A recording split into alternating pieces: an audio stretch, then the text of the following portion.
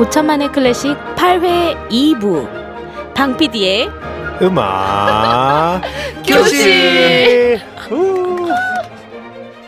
이거 너무 오글거려요. 이게 사실 저희가 오프닝을 어떻게 하는지 기억이 안 나가지고 들어봤어요, 다시. 옛날 거 다시 들었는데 제가 왜 그랬을까요, 진짜. 다시 시키니까 못하더라고요, 네, CD가. 정말 민망하네요. 어쨌든 저희 철판을 깔고 시작했습니다. 네네, 정말 오랜만에 돌아왔네요. 네. 진짜 오랜만이에요. 오늘의 선생님 미루고 미루다 방피디를 소개합니다. 예. 노잼 방피디입니다. 시작부터 디스야. 아니 이게 감독님 은근히 아니 긍정 아니에요. 네. 모르는 거야. 이게 김쌤이 저한테 붙여준 별명이죠. 제가 언제요? 노잼 방피디라며 그랬잖아요. 네. 기억이 안 나는구나. 기억이 안 나요. 워낙 많은 여자들한테 별명을 붙여주시기 때문에 기억 다 못해요. 아니야, 난 진심이 아닌 건 기억을 못해. 아니야, 그때 누구라 그랬지? 뭐? 그 김평식이라면서 저한테 그랬었잖아요. 또 평식이는 뭐지? 그 기억을 별점, 못하시네요. 그 영화 평론가. 박평식 평론가. 그냥 네. 저한테 관심이 없는 것으로 정리하겠습니다. 이렇게 우리의 우정은 금이 가고. 자, 저기 나가 있으세요. 시작하시죠. 네. 자, 시작해보겠습니다. 정말 오래돼서 기억이 잘 안 나시겠지만 방피디의 음악교실은 시즌2를 맞아서 음악사에 대해서 아주 천천히 짚고 있었어요. 그렇죠? 어디까지 진도 나갔었죠? 우리? 진도는 바로크까지밖에 안 나갔었어요. 2번밖에 안 해가지고 첫 해에 고대, 고대 중세 거의 르네상스까지 했고 2회에 바로크 시대에 대해서 짚어봤고 그리고 이번에는 드디어 고전주의. 이제부터는 조금 더 익숙한 음악이 나올 거예요. 재밌고. 그건 잘 모르겠어요. 노잼이니까. 되게 뒤끝있다, 쟤. 네, 저 되게 뒤끝이 있습니다. 그래서 저희 좀 전에 오프닝 때 나온 곡 있잖아요. 하이든의 트럼펫 협주곡이죠. 전형적인 고전시대 작곡가예요.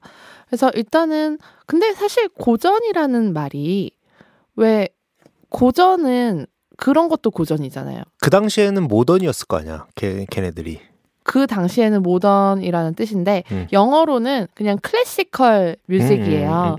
근데 이 클래시컬이라는 말 자체가 이 시기의 음악을 가리키기도 하지만 어떻게 보면 클래시컬 뮤직 하면은 우리가 보통 생각하는 그냥 클래식 음악.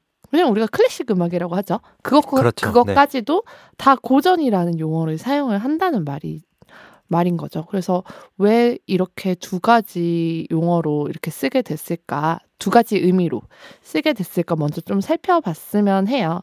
이 고전이란 말은 문학작품에서는 보통 어떻게 쓰이냐면 문학작품에서 고전이라고 하면 보통 뭐 생각나세요? 동양적인 그런 쪽으로는? 구운몽 뭐 이런 거. 구운몽. 삼국지. 그래? 삼국지. 네, 그렇죠. 네, 그리고 뭐 춘추 전국시대에 쓰여진 뭐 장자 이런 책들도 그렇고 아니면 괴테, 젊은 베르테르의 슬픔 그런 게 다 고전이잖아요.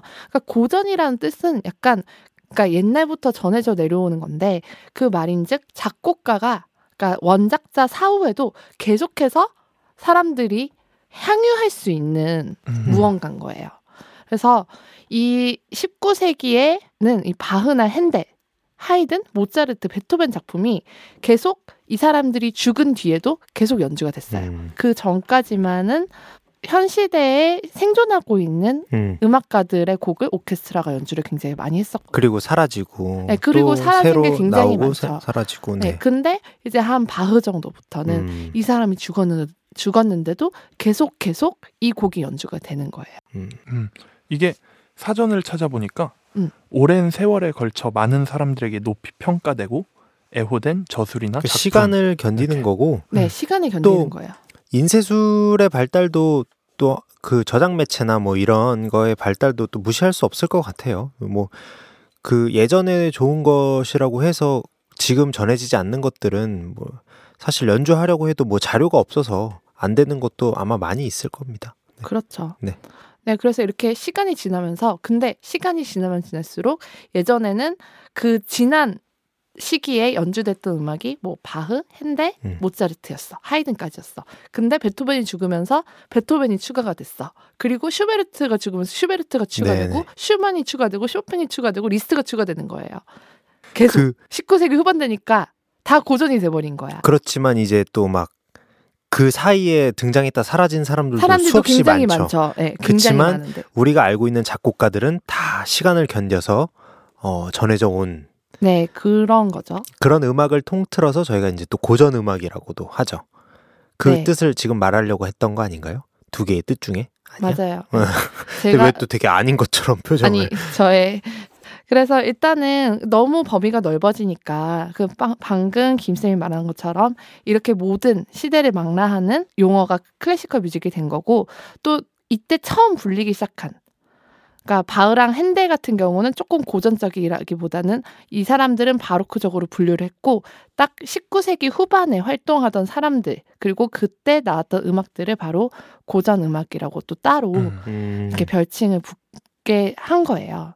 그래서 일단은 한번 고전 음악을 한번 들어봐야 될 것 같아요.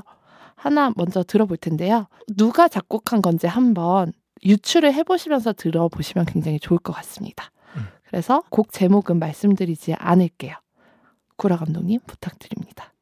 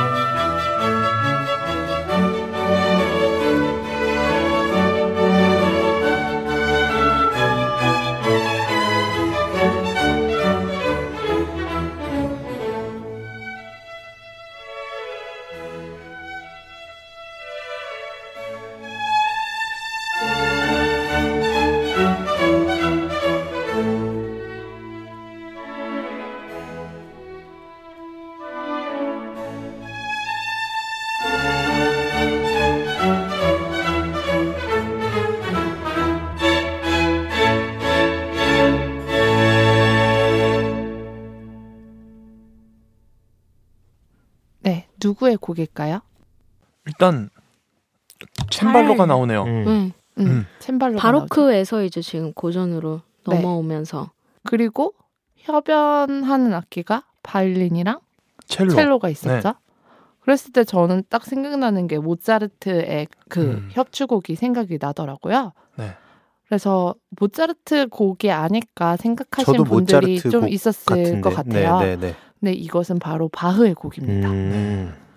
바흐인데 세바스찬 바흐가 아니라 JS, 그러니까 요한 세바스찬 바흐의 곡이 아니라 요한 크리스티앙 바흐의 곡이에요.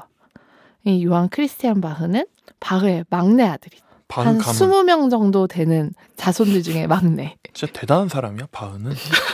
정말 어떻게 그런 많은 자식을 기르면서 그렇게 많은 곡을 써내면서 그게 그 많은 자식을 기르기 위해서 계속 일을 해야 됐던 돈을 벌어야 하니까. 그러니까 정말 못 받겠네. 네, 그러니까 진짜 부지런한 사람이라니까. 밤낮으로 바빴을 것 같아요. 그러니까 천재가 부지런하면 이렇게 되는 거랍니다. 순간 터졌네 내가. 왜요? 네, 아니요, 넘어가시죠. 네, 넘어갈게요. 자, 이 곡은 요한 크리스티앙 바흐의 심포니아 콘체르탄테라는 곡이고요. 첼로의 요요마, 바이올린과 지휘의 핑커스 주커만, 그리고 세인트 폴 체인버 오케스트라가 연주를 한 곡이에요. 조금 더 이 요한 크리스티앙 바흐에 대해서 설명을 해드리자면, 바흐의 막내 아들이어서 자신의 아버지인 세바스찬 바흐와 그 형들들 중에서도 음악가들이 있거든요. 또 형들한테서 음악 훈련을 받았고 또 이탈리아로 건너가서 공부도 하고 활동도 하다가 1762년에 런던으로 건너가서 굉장히 크게 성공을 했다고 해요. 음악가로서. 근데 그때 런던에서 그를 이렇게 만나게 된 한 소년이 있었으니 그가 누구냐 하면은 바로 8살에 연주 여행으로 런던을 방문한 모차르트였던 거예요. 모차르트가 정말 이 요한 크리스티앙 바흐의 제이씨 바흐죠.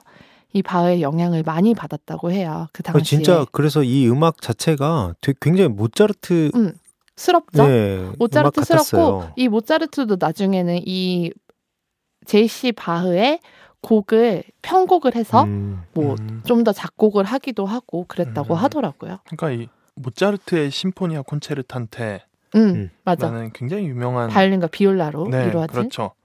그런 같은 제목인데 혹시나 이 곡에 영향을 받지 않았을까 하는 그냥 저만의 생각이었는데 아닌 것 같아요. 뭐 그럴 수도 있고 안 그럴 수도 있는 거죠. 이거 감독님이 그냥 편집하실 것 같아요. 네, 그래서 일단은 좀 더 고전주의에 대해서 알아보자면요. 보통 우리가 고전주의 하면 생각하는 음악가들이 있어요. 앞에 우리 나왔던 하이든, 모차르트, 베토벤 이렇게 3명 생각하죠. 고전 하면은 베토벤이 제일 먼저 떠올라요. 저는. 저는 모차르트. 저는 하이든이요. 다 다르네요. 신디는 저는 모차르트. 모차르트. 네, 아무래도. 네. 저는 누구나 떠올리는 모차르트를 떠올리기 싫었어요.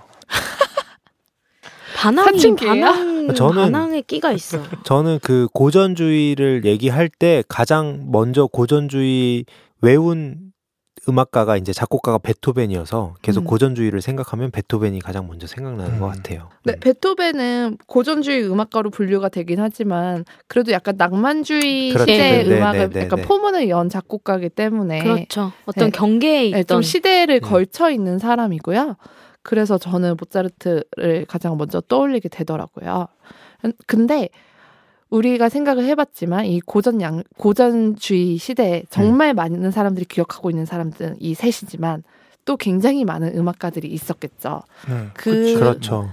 그 전에 있던 사람들이 있어요. 이 고전 양식을 완성한 사람들이, 특히 교향곡을 완성한 사람이 하이든이잖아요. 교향곡의 아버지라고 불리면서 그 전에 그 교향곡이라는 우리가 가장 클래식 음악에서 메이저로 치고 그리고 가장 잘 즐기고 있는 고도로 발전한 음악 형식이 완성되기 전에 이 교향곡을 처음에 작곡하기 시작한 사람들이 있었을 거 아니에요. 그러니까 이 하이든, 모차르트, 베토벤이 나오기 전에 하이든이 그 교향곡의 무슨 형식이나 이런 걸 다지기 이전에 계속 연주되던 걸 말씀하시는 거죠? 아닌가요? 그 전에도 그러니까 처음 교향곡의 초반, 거죠. 네. 초창기의 모습을 빚어왔던 사람들이 있는 거죠. 그런 사람들이 대표적으로 요한 세바스찬 바흐의 아들들, 그리고 도메니코 스카를라티라고 제가 바로크 시대에 굉장히 유명한 이탈리아의 오페라 작곡가 중에 알렉산더 스카를라티를 설명을 해드린 적이 있어요. 그 사람의 아들이 있어요. 그 사람의 아들은 이제 또 고전주의 시대가 되는 거죠. 그리고 앞으로 좀 더 소개해드릴 몇몇 작곡가가 있는데 어떻게 보면 어쩔 수가 없어요. 이게 딱 바흐가 죽어서 바로크가 1750년에 딱 끝났다고 하지만 바흐는 조금은 어떻게 보면 시대에 뒤떨어진 사람이라는 평가가 있어요. 나중에 완성을 한 거죠. 그래서 바흐가 죽기 이전부터 점점점 태동이 되고 있었던 거예요. 그래서 우리가 고전주의를 시기를 말을 할 때 범위를 보통 한 1730년 정도부터 잡아요. 제가 저번 시간에 바로크 시간 마지막에 바흐의 푸가의 기법을 틀어주셨었잖아요. 이게 바로 대위법의 최고점이다 라고. 그게 바흐가 다 완성을 하지 못하고 죽거든요. 그렇죠. 1749년에 네. 죽기 1년 전에 작곡을 시작을 해요. 그때는 1749년이니까 고전주의 시대가 이미 한창 꽃피고 있던 시기였던 거예요. 그렇겠죠. 뭐 무자르듯이 이렇게 시대가 딱 끝나고 딱 시작하진 않겠죠. 거의 걸쳐 있는 시대가 있겠죠. 네. 그런 의미에서 방 PD님이 바흐가 어찌 보면은 시대에 약간 동떨어졌다는, 끝까지 바로크를 고집했다고 볼 수 있겠네요. 새로운 음악이 태동하는 당시에. 네, 그렇죠. 그리고 이제 바흐가 죽으면서 그러니까 아들들이 이제 아버지를 밟고 일어선 거예요. 어떻게 보면은. 그 아들들이 정말 그 초기에 고전주의 시대를 이끌었다고 볼 수가 있거든요.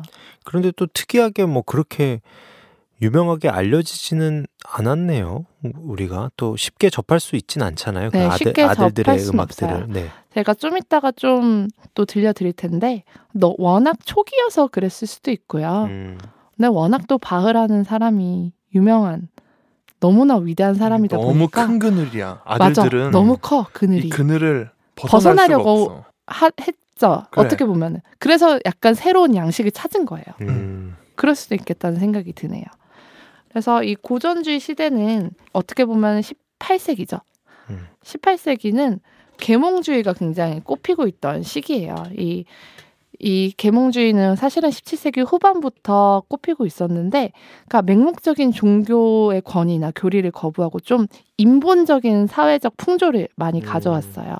예를 들면 뭐 인간의 자유로운 사상이나 존엄성을 강조하고, 이때 당시에 많이 뜬 게 교육, 과학 이런 것들이 굉장히 많이 떴었거든요. 저는 되게 고전 그 18세기 하면 딱 생각나는 게 굉장히 합리적이고 되게 이성적인 사고방식. 네, 합리적이고 이성적인 사고방식이죠.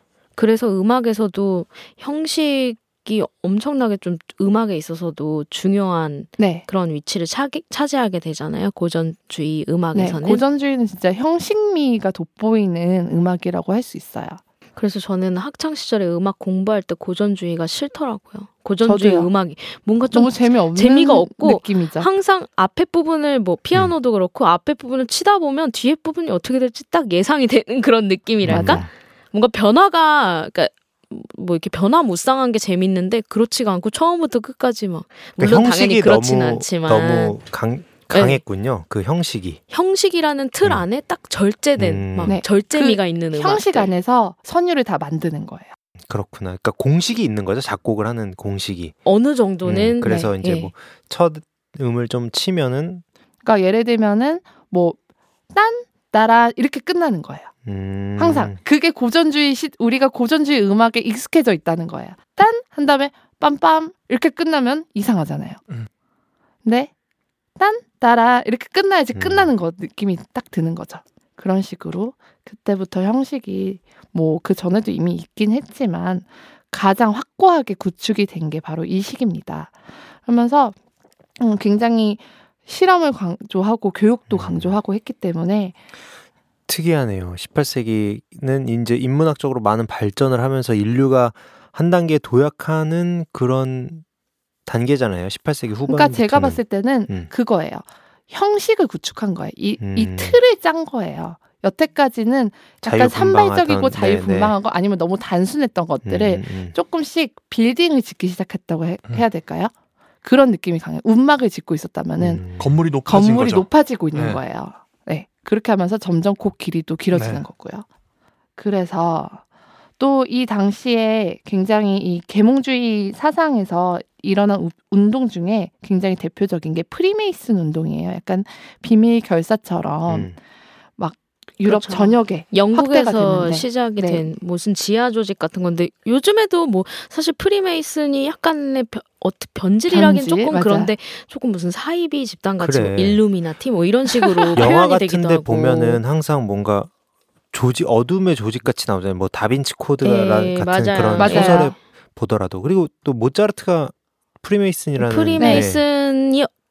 일원이었죠. 모차르트가 아주.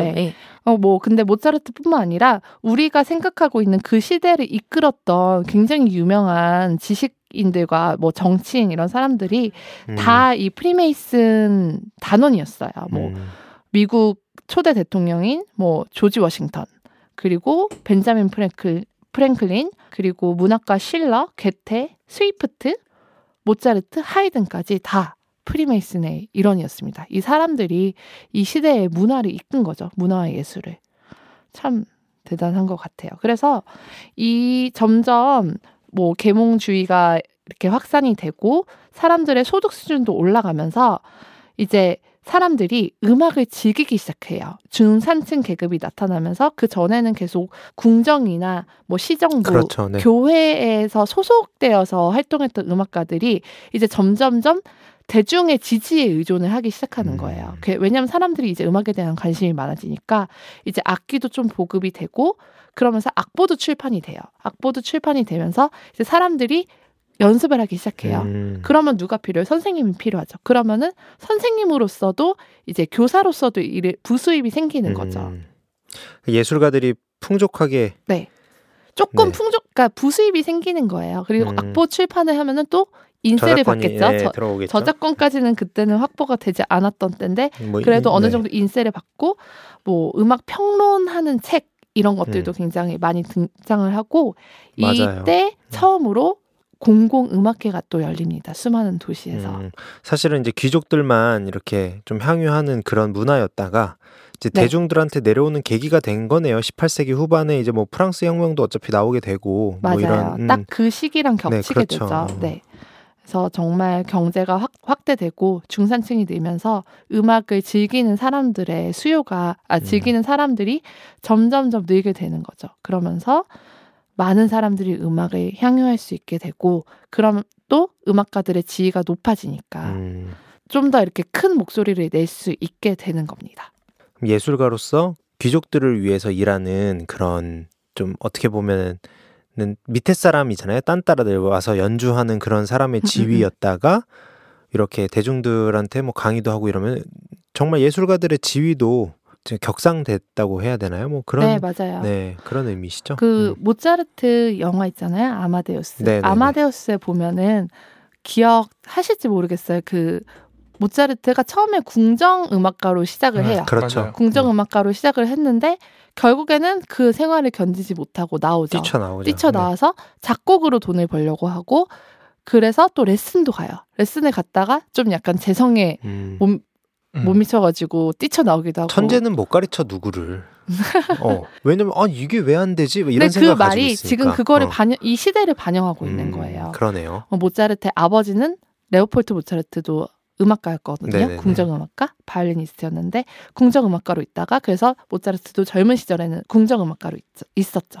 그리고 독립을 하려고 했는데 사실 잘 안 됐어요. 그게 성격도 좀 그랬고 그리고 시대가 좀 안 따라줬던 것도 저는 있었을 거라고 봅니다. 그 와중에 그 정도 해낸 거는 그 짧은 생을 살면서 그러다가 베토벤쯤 되면은 거기도 성격이 만만치 않은데 그럼에도 그 사람은 프리랜서 음악가였단 말이죠.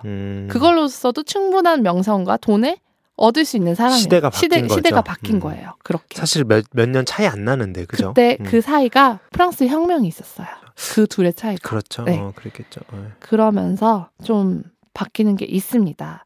그래서 좀 고전 음악의 형식에 대해서 조금 설명을 해드리려고 하는데 제가 이번에 말씀드리는 고전 시대는 모차르트, 하이든, 베토벤 전에 고전 시대를 좀 말씀을 해드리려고 해요. 전기. 네, 전기죠. 어떤 사람들은 전 고전주의라고 이거를 완벽한 고전주의라고 보지 않기도 하던데 저는 그렇지는 않다고 봐서 이것을 고전주의에 같이 넣었고요.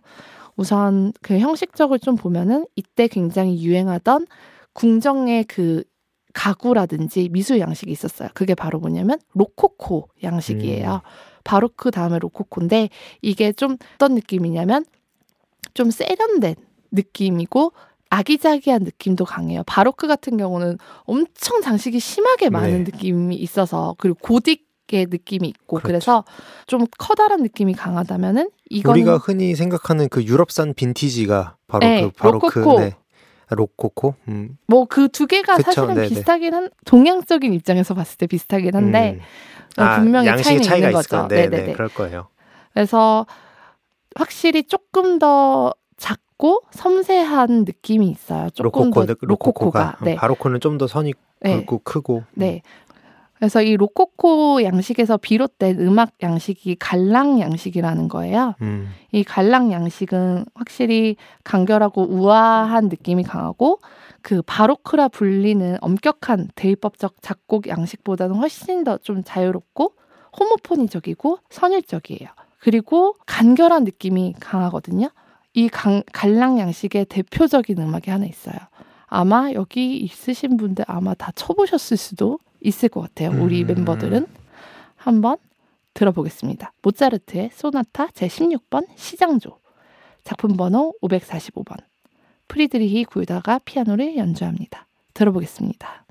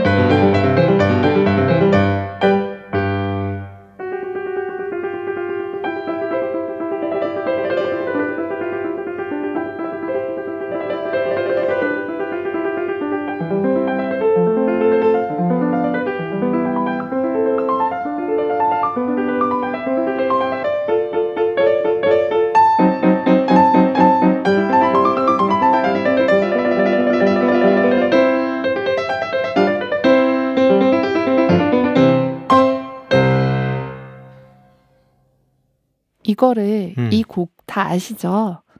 영창 피아노 선전에 나오는 그 노래 아니에요? 영창 피아노 영창 그거 아니 맞잖아. 그 노래는 아닌데 그 노래가 아니긴 한데 많이 나왔죠. 네. 거기 그 선전에 쓰인 노래가 아닌가? 음악이 아닌가? 네. 이 곡을 저는 음반으로 들으면 굉장히 신선한 충격이 와요.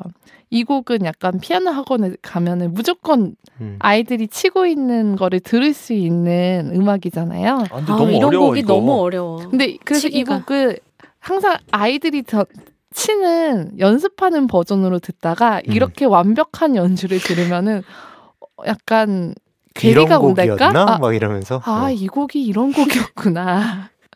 이렇게 가볍고 우아한 느낌의 곡이었구나라는 게 딱 생각이 나죠. 정말 좋네요. 오랜만에 들으니까. 오랜만에 들으면 좋아요. 이 중에서 이 갈랑양식에서 굉장히 특징적으로 나오는 베이스가 있어요. 그 왼손의 움직임이 있는데 도솔 미솔 도솔 미솔 도라파라 도라파라 도솔 미솔 도솔 미솔 시솔 레솔 시솔 레솔 이거. 그래.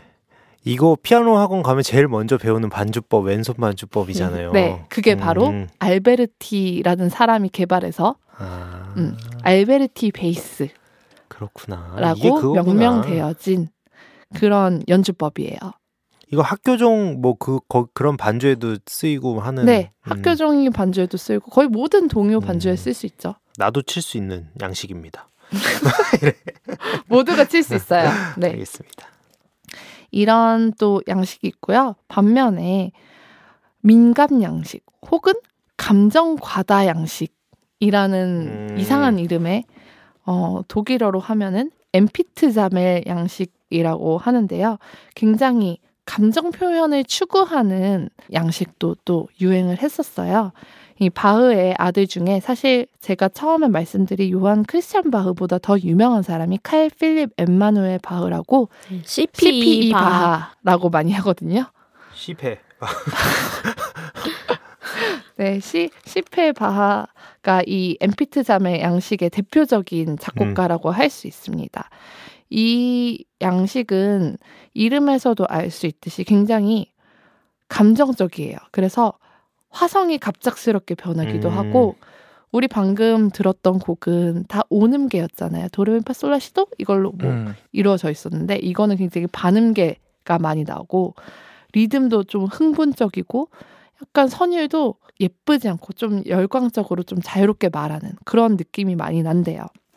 그래서 사실은 기악보다는 오페라에서 훨씬 더 엠피트자멜 양식을 더 많이 쓰기는 했어요. 근데 되게 안타깝게도 이 당시에 남아있는 오페라가 거의 없어요.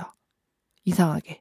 하나 정도 있는 글루크의 에우리디체 뭐랑 에우리디체지? 누구누구와의 오르페오. 갑자기 생각이 안 났어. 오르페오와 에우리디체 말고 남아있는 게 없어가지고 제가 조금 이렇게 음악을 들려드리고 싶었었는데 아예 남아있는 악보들이 별로 없는 걸로 알고 있습니다. 방피디님의 설명만 좀 들어보면 갈랑 양식에 비해서 굉장히 듣기가 좀 불편할 것 같은. 약간 불편할 수도 있고 근데 우리 몇백 년 지났는데 다 고전이에요. 그래봤자 고전이에요. 조금 더 격해지고 조금 더 감정 표현에 좀 깊이 들어가는 그런 느낌이 강하죠. 좀 더 드라마틱해지는 건가? 네네네. 조금 더 드라마틱해지는데 하긴 그래봤자 고전이라는 뜻이 지금의 현대음악처럼 그렇게 변화무쌍하지는 않았을 절대. 거 아니에요. 네, 그쵸. 그래도 아름다웠다는 얘기인가? 그래도 신디님이 보시기에는 다 그 안에서 놀고 있었다는 그런 뜻인가요? 네, 이게 이런 이 대조적인 감정 이런 게 많이 나타나는 게 예전에 그 17세기 그러니까 1600년대 철학자들 데카르트를 대표로 하는 철학자들은 분노나 공포 이런 감정이 있으면은 다른 자극 때문에 마음이 움직이지 않으면은 고정적으로 계속 그 감정에 그대로 머물러 있다고 생각을 했대요. 그러니까 내가 한번 공포를 느꼈어. 그러면은 다른 자극이 오기까지는 내가 계속 공포감을 느끼고 있다고 생각을 했다는 거예요. 그래서 그 당시의 음악 형식이었던 바로크 작곡가들은 그래서 웬만하면 한 악장에 하나의 감정, 하나의 분위기만 담으려고 많이 노력을 했다고 해요.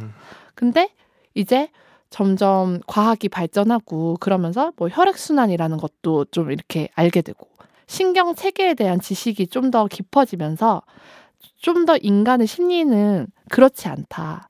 나 혼자도 움직일 수 있다. 다른 자극 없이도 인간이 느끼는 감정은 수시로 바뀔 수 있다는 게 이제 철학적으로 봤을 때 그게 주류가 된 거예요. 인간이 스스로 주도적으로 뭔가를 행할 수 있다는 생각을 하게 된 거죠. 네. 그렇죠. 그러면서 한 악장 안에 단일한 감정을 싣는 게 아니라 좀 이제 여러 감정을 싣게 되는 거예요. 상충되는 감정을 싣기도 하고. 그래서 저희가 좀 전에 들었던 것도 갈락양식이긴 하지만 갑자기 단조가 확 나오잖아요. 그런 것도 어떻게 보면은 그런 맥락에서 나온 걸 수도 있겠다는 생각이 또 들더라고요. 그래서 이번에는 이 민감 양식을 들어볼 텐데요. 칼 필립 엠마누엘 바흐가 이 시대의 이 양식의 대표자라고 했으니까 이분의 소나타 A장조 중에 2악장을 한번 들어보도록 하겠습니다.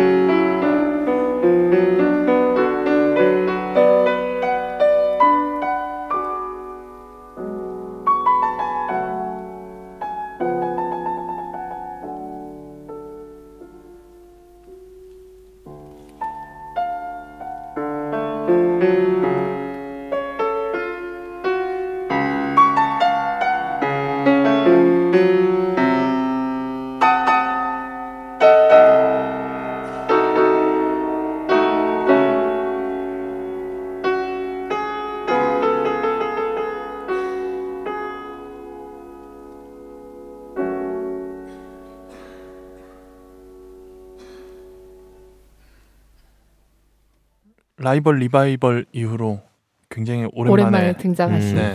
1회 우승자죠? 그렇죠. 네. 에밀 길레스의 초대 연주로 우승자. 네.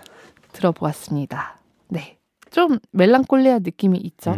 뭔가 그 갈랑 양식이랑은 확실히 다른 느낌을 주네요. 네, 갈랑 양식도 분명히 느린 악장이 있고 서정적인 악장이 있는데 뭐 두 개를 섞었을 수도 있기도 해요. 어떻게 보면은 그렇죠. 어떻게 무자르듯이 그렇게 하겠어요. 네네. 아까도 말씀드렸다시피. 하지만 그냥 이러한 예를 그냥 제가 보여드린 거라고 할 수 있어요. 근데 지금 제가 그 전에 바로크 음악이건 르네상스, 뭐 중세 음악을 이렇게 설명을 해드릴 때는 주로 성악곡을 많이 설명을 해드렸었어요. 성악곡을 많이 틀어드리고. 맞아요. 왜냐면 그때는 성악 음악이 주류였거든요. 근데 이제 처음으로 음악사 시대 처음으로 성악보다 기악 음악이 동등해진 정도로 이렇게 올라온 시기가 바로 이 고전주의 시대입니다. 뭐 당연히 무언가 메케니컬하게 만드는 기술도 발전을 했고요. 그리고 아까 저희가 고전 음악 특성에 대해서 말을 할 때 이렇게 다양한 재료를 정해진 형식에 맞추어서 네. 넣는 게 바로 고전 음악이라고 말씀을 드렸잖아요. 그래서 이 형식에 이 재료를 맞춰 넣기에는 성악보다는 기악 음악이 조금 더 특성상 잘 맞아 떨어지는 거예요. 무언가 이렇게 여러 뭔가 리듬이, 더 한결 같잖아요. 네, 그리고 좀 더 한결같은 소리가 나고요. 그래서 점점 이렇게 기악 음악이 부흥을 하기 시작해요. 진짜 아까 말씀드렸듯이 성악은 솔직히 내가 백날 노력해봤자 노래 못하면은 내가 음치면은 안 되는 거잖아요. 내 목소리가 안 좋으면. 근데 그러면 악기는 그래도 노래 못해도 할 수 있으니까. 악기 안 좋으면 네, 악기가 안 좋으면 안 되지만 그래도 여기서 말하는 사람들이 농부들은 아니잖아요. 그래도 중산층이라는 거죠. 그러니까 이제 정말 음악을 위한 음악이 번성하는 시기였던 것 같아요. 그러니까 예전에 그냥 성악이 좀 많았었던 예전 시대 같은 경우에는 목적성이 있는 음악들도 있잖아요. 네, 종교적인 음악. 의식이라던가 어떤 목적에 의해서 쓰여진 곡들이 있었다면 이제는 완전히 그냥 음악 자체로서의 절대음악이라고 하죠. 저희가 네, 나중에도 뭐 또 등장하겠지만 절대음악과 뭐 표제음악 이런 식으로 해서 나누기도 하는데 뭔가 절대음악 멋있다 말이. 베토벤 하면 또 떠오르는 절대음악 같은 그런 또 단어들이 등장을 하는데 정말 음악 그 자체로서의 음악, 기악곡이 정말 번성하던 시기라고 할 수가 있어요. 고전 시대는. 이 표제음악이 뭐냐면은 예를 들면 이런 거예요. 지금 생각나는 거는 발키리의 기행. 발키리가 누군지 잘 모르지만 무언가 누군가 여행을 하는 느낌이 확 나요. 어떤 문학 작품이나 뭐 어떤 다른 작품에서 영감을 받아서 작곡된 곡들도 있고 네, 제목이 있고 네. 그 제목을 디스크립션을 하는 거죠. 음악으로서. 근데 지금 제가 말씀드리는 뭐 소나타 몇 번에 몇 악장 이거는 그냥 얘가 무언가를 설명하려고 되지 않아요. 음악 자체가. 그냥 그 음악으로서 존재하고 있는 거예요. 그게 바로 절대음악입니다. 그런 거 보면은 그 비발디의 사계는 되게 굉장히 표제음악이죠. 굉장히 또 시대를 앞서간 음악이었네요. 그러면 그렇다기보다는 음악도 어떻게 보면은 묘사에서 시작될 수도 있어요. 묘사예요. 근데 그러다가 지금은 형식이 중요해지면서 더 틀에 갇힌 거구나. 그러면. 그러니까 근데 오히려. 저는 틀에 갇히면서도 굉장히 자유로워졌다고 생각할 수도 있어요. 무언가를 묘사할 필요가 없잖아요. 맞아요. 그냥 진짜 그 음악 자체네요. 그냥 소리 자체만 신기하다. 생각하는 거예요. 네. 소리로만 만들어내는 아름다움에 어떻게 보면 조금 더 집중할 수 있는 시기라고도 할 수 있죠. 복잡하네요. 알수록. 네, 제가 설명을 좀 잘 못하는 것 같아가지고. 아니에요. 잘 하고 계십니다. 빠져들고 있어요. 네네. 그래서 그 전에는 정말 성악을 하려면 보이스 자체만으로 하려는 게 아니라 텍스트가 있잖아요. 가사가 있으니까 그렇지 않고 정말 음으로만 중시하는 시대가 온 거죠. 이때 가장 인기 있는 악기는 뭐였을까요? 바이올린? 피아노입니다. 피아노? 네. 피아노가 딱 치면은 뭐가 딱 나오니까 음이. 되게 직관적이잖아요. 직관적이에요. 네, 그리고 손가락도 10개고 여러 개를 한 번에 누를 수도 있고. 근데 이 피아노가 굉장히 인기 있는 악기인 반면에 이 피아노가 발명이 된 지는 얼마 안 됐었어요. 피아노가 발명된 것은 1700년에 네. 이탈리아 피렌체에서 바르톨로메오 크리스토포리라는 사람이 발명을 했어요. 네. 근데 뭐 그 전에도 하프시코드나 클라비코드 같이 뭐 클라브생 이런 건반 악기들이 있기는 있었거든요. 근데 약간 소리가 제한적이었대요. 근데 이 피아노라는 악기는 기계적 특성이 좀 다른 거예요. 피아노는 해머가 때리는 네. 거죠. 그러니까 네. 내가 건반을 누르면은 그게 지렛대처럼 작용을 해서 해머가 현을 때려요. 그러면은 그 현은 그 음에 해당하는 건반을 누르면서 이렇게 기계적 원리가 딱 바로 띵 하고 소리가 나잖아요. 근데 하프시코드 같은 경우는 현을 뜯는 원리고요. 그리고 클라비코드는 저도 본 적은 없어요, 이거는. 근데 그 해머를 건반을 누르면은 무언가 때리는 건 똑같은데 손을 떼기 전까지 계속 현과 접촉하는 텐전트가 뭐 두들인데요. 그래서 조금 굉장히 민감한가 봐요.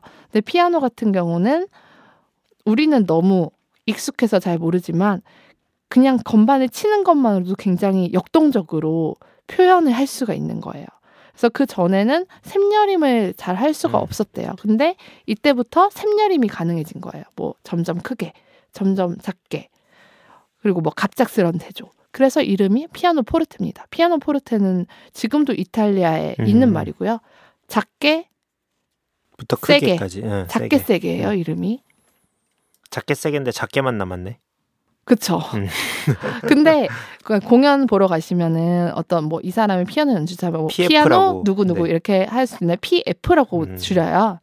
그렇게 치면은 아직도 원래 용어는 그렇죠. 그냥 우리가 포르테라는 게 남아 있는 거죠. 네, 편의상 피아노라고 할 뿐이지 실제로 악보에는 PF라고 많이 표기가 되어 있는 거를 보실 수가 있어요.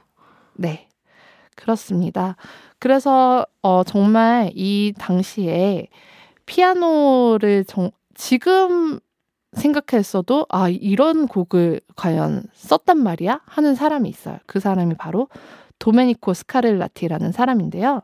스카렐라티는 사실 좀 빨리 태어났어요. 1658년에 태어나서 오래 사셨다. 1757년 거의 100년. 백수를 진짜 장수했네요. 네, 장수를 하면서 그러니까 핸델이랑 정확하게 동시대인이래요. 근데 핸델은 바로크 사람이고 스카렐라티는 그러네. 또 앞서 나간 사람이네요. 이 고전주의 시대 사람인 거예요. 잠깐만, 1658년에 핸델보다 훨씬 일찍 태어난 거 아니에요?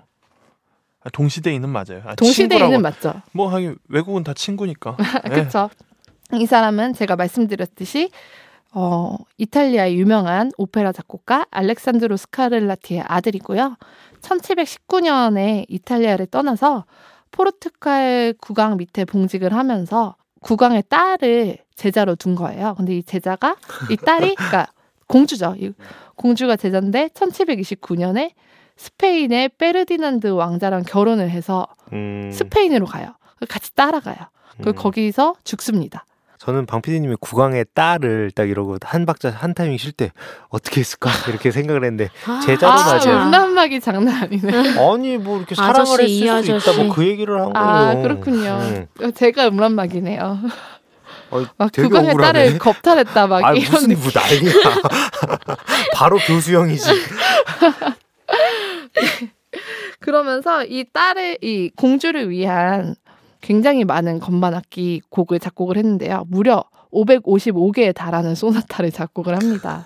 건반 악기 곡을. 그 중에 하나를 그때 호로비츠가 연주를 했죠. 아 맞아요. 네네네. 그때 연주한 것도 굉장히 유명하죠. 근데 사실 이베리아 반도죠. 이 포르투갈도 그렇고 스페인도 그렇고 당시 유럽의 정세와는 굉장히 동떨어져 있던 곳이었어요. 여기는 약간 이국적인 곳이라고 그렇죠. 느껴지는 네네. 곳이기도 하고요. 그래서 스카렐라티도 고전주의 시대 사람이라고는 하지만 당시에 전혀 유명하지 않았대요. 근데 지금 봤을 때 굉장히 고전주의 시대 사람이고 곡이 또 너무너무 좋은 거예요. 그래서 아직까지도 좀 호로비츠도 그렇고 스카렐라티는 고전주의 시대 음악인데도 좀 많이 어려운 편이어서 테크닉적으로도 되게 뛰어나요. 그래서 뭐 대학원 입시 때도 좀 내가 테크닉이 좋다라고 하면은 이 곡을 들고 오는 친구들이 간혹가다 있는 걸로 알고 있어요. 그래서 한번 들어보실 텐데요. 굉장히 유명한 사람, 두 사람이 연주하는 두 곡을 가지고 왔어요. 하나는 스카를라티 소나타 작품 번호 487번이고요. 포고렐리치라는 피아니스트의 음원을 가지고 왔고요. 두 번째로 또 스카를라티 소나타 작품 번호 141번을 가지고 왔는데요. 아르헤리치가 연주를 해요. 근데 이 둘은 굉장히 특이한 관계가 있어요. 인연이 있어요. 이 아르헤리치가 쇼팽 콩쿠르 우승자잖아요. 우승자로서 심사위원으로 쇼팽 콩쿠르 심사를 보러 간 거예요. 근데 그때 이 포고렐리치가 연주를 했는데 너무 이상하게 연주를 한 거예요. 그러니까 굉장히 잘 치긴 잘 치는데 이것은 쇼팽이 아니야. 이런 해석은 쇼팽일 수가 없어. 그러니까 어떻게 보면 사실 콩쿠르라는 것은 어느 정도 연주를 할 때 어떻게 연주를 해야 된다라는 큰 기존이 있거든요. 근데 그렇게 연주를 하지 않은 거예요. 그래서 사람들이 얘를 떨어뜨리려고 했어요. 다른 심사위원들이. 그랬더니 아르헤리치가 약간 심사위원들 사이에서 자리를 박차고 나가면서 나는 얘를 안 붙여주면 난 나가겠다. 이렇게 됐었던 아르헤리치가 굉장히 좋아하고 많이 응원을 해줬던 피아니스트예요. 그리고 막 좀 특이하게 자신의 지금 프랑스 대통령처럼 자신의 선생님과 결혼을 했어요. 20살 정도 많은 이 포고렐리치라는 사람은 나중에 또 한번 소개할 기회가 있겠죠? 둘 다 약간 굉장히 매력적인 약간 마성의 느낌이 나는 피아니스트고요. 이들이 연주하는 스카를라티의 소나타 두 곡을 듣고 저희가 원래 한 번에 이렇게 말씀을 드리려고 했었는데 생각보다 길어져서 이쯤에서 좀 마무리를 하고 다음 주에 다시 돌아오도록 하겠습니다. 네. 그럼 마여사님의 연주를 끝으로 마여사. 굉장히 오늘 멋진 곡이에요. 신디 아르헤리치 같은데. 맨날 아르헤리치. 맨날 아르헤리치를. 아르헤리치랑 뭐 머리 스타일 때문에 그런 거예요? 또? 좀. 자식이. 이건 디스인데? 아니야. 네. 네, 그럼 저희는 그 8회 3부 방피디의 음악교실 2탄으로 또 찾아오도록 하겠습니다. 청취해 주셔서 감사합니다. 감사합니다. 감사합니다.